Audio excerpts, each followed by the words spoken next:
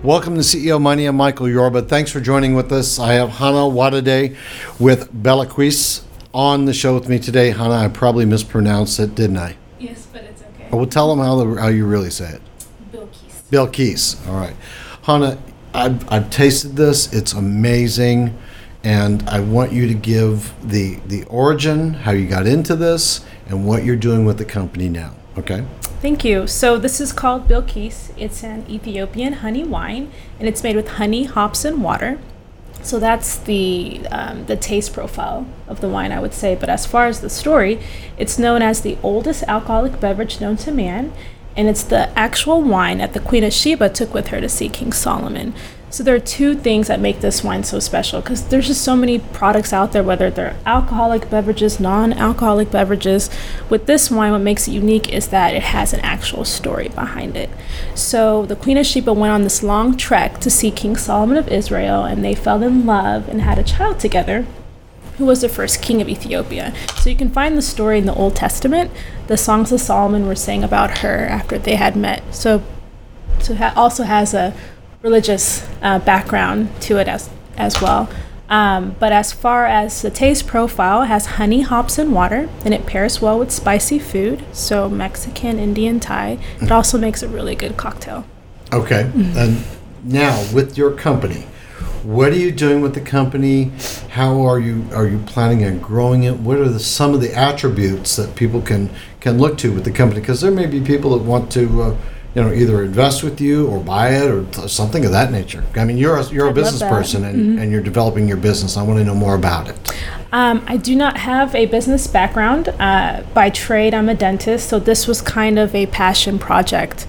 I learned everything as I went, made a lot of mistakes along the way, but you learn as you go. So as far as where it's at now, just to back up a little bit, I worked with a winery in West Texas, and they're the ones who fabricated the wine. So even though it's an Ethiopian wine, it's considered a Texas product because it was made on U.S. soil. I procured all the bottling materials. I taught them how to make the wine just right.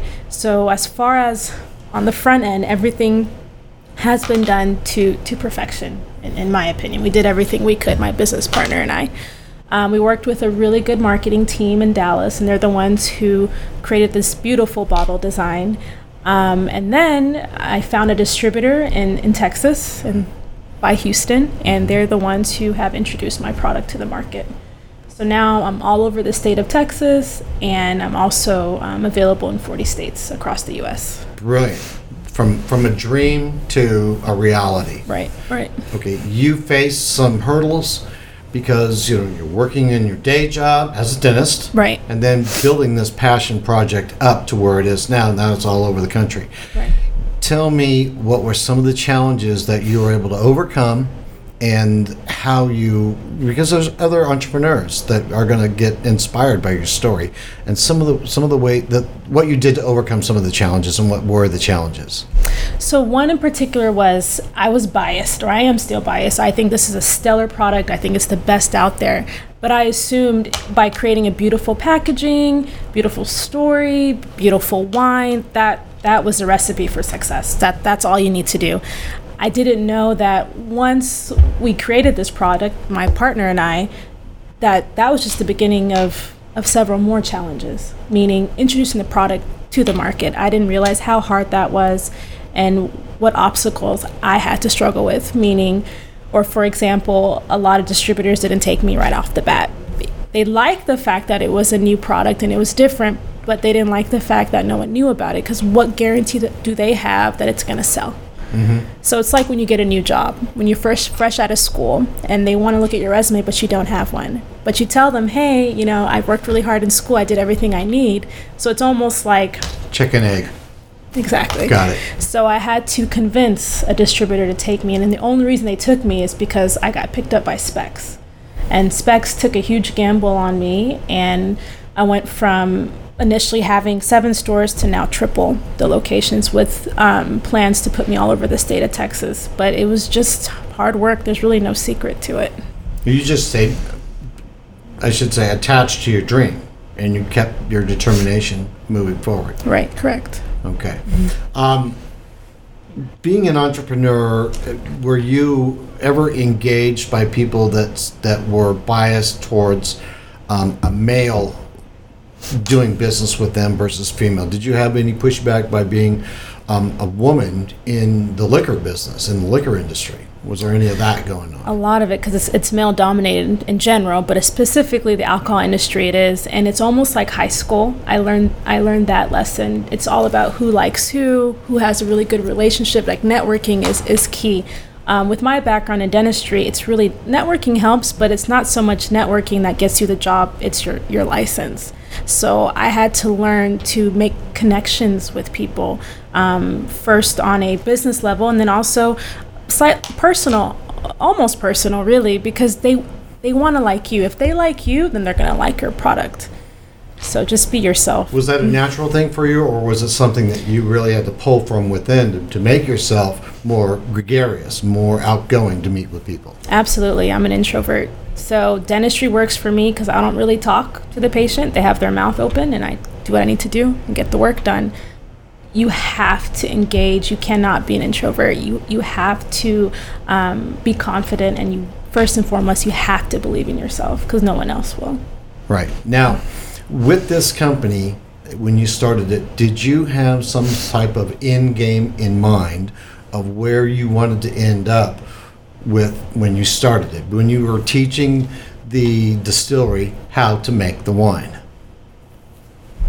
The end game from my partner and I was to create this beautiful product. And we know that we don't have the capital or the skill set to sell the wine. Where she has her MBA, she's an HR consultant, and I'm a dentist. So we thought if we created something beautiful and did our due diligence, then hopefully we could pass the baton to someone else, a larger entity that can provide the capital and the resources. So you knew at some point in the growth of your company, you're going to need to have a strategic partner to help take it to the next level. Mm-hmm. Absolutely. Doing it by myself is not feasible because we see the product going global. Just by ourselves, we got it all over the state of Texas. I have no concerns and no doubt that it can grow even more than that. Okay. Growth in a scalable fashion. Do you have any aspirations for growing the company that maybe there would be demand for it in Africa? Because that's where Ethiopia is, and in Asia. Tell me about those thoughts that may have crossed your mind. I've tried tapping into the Asian market because for my research, they love U.S. products. Mm-hmm. So I've started communications with them. Africa, I've started communications with South Africa, mm-hmm. actually, and I've made some movement. It's something I'd like to definitely do in the future. Okay. All right. Is there any other words of wisdom you might have for young entrepreneurs coming up who can take an example of what you've done and follow in your footsteps to be able to take an idea, get it to the point where it's actually a manifestation of a physical event and a device that can lead them on the path to fulfillment like you've done with yourself? Thank you. I would say never let fear get in the way.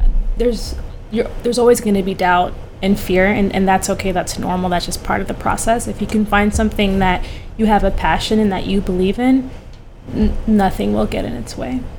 Thanks for being a guest, Hana. Thank you for having me.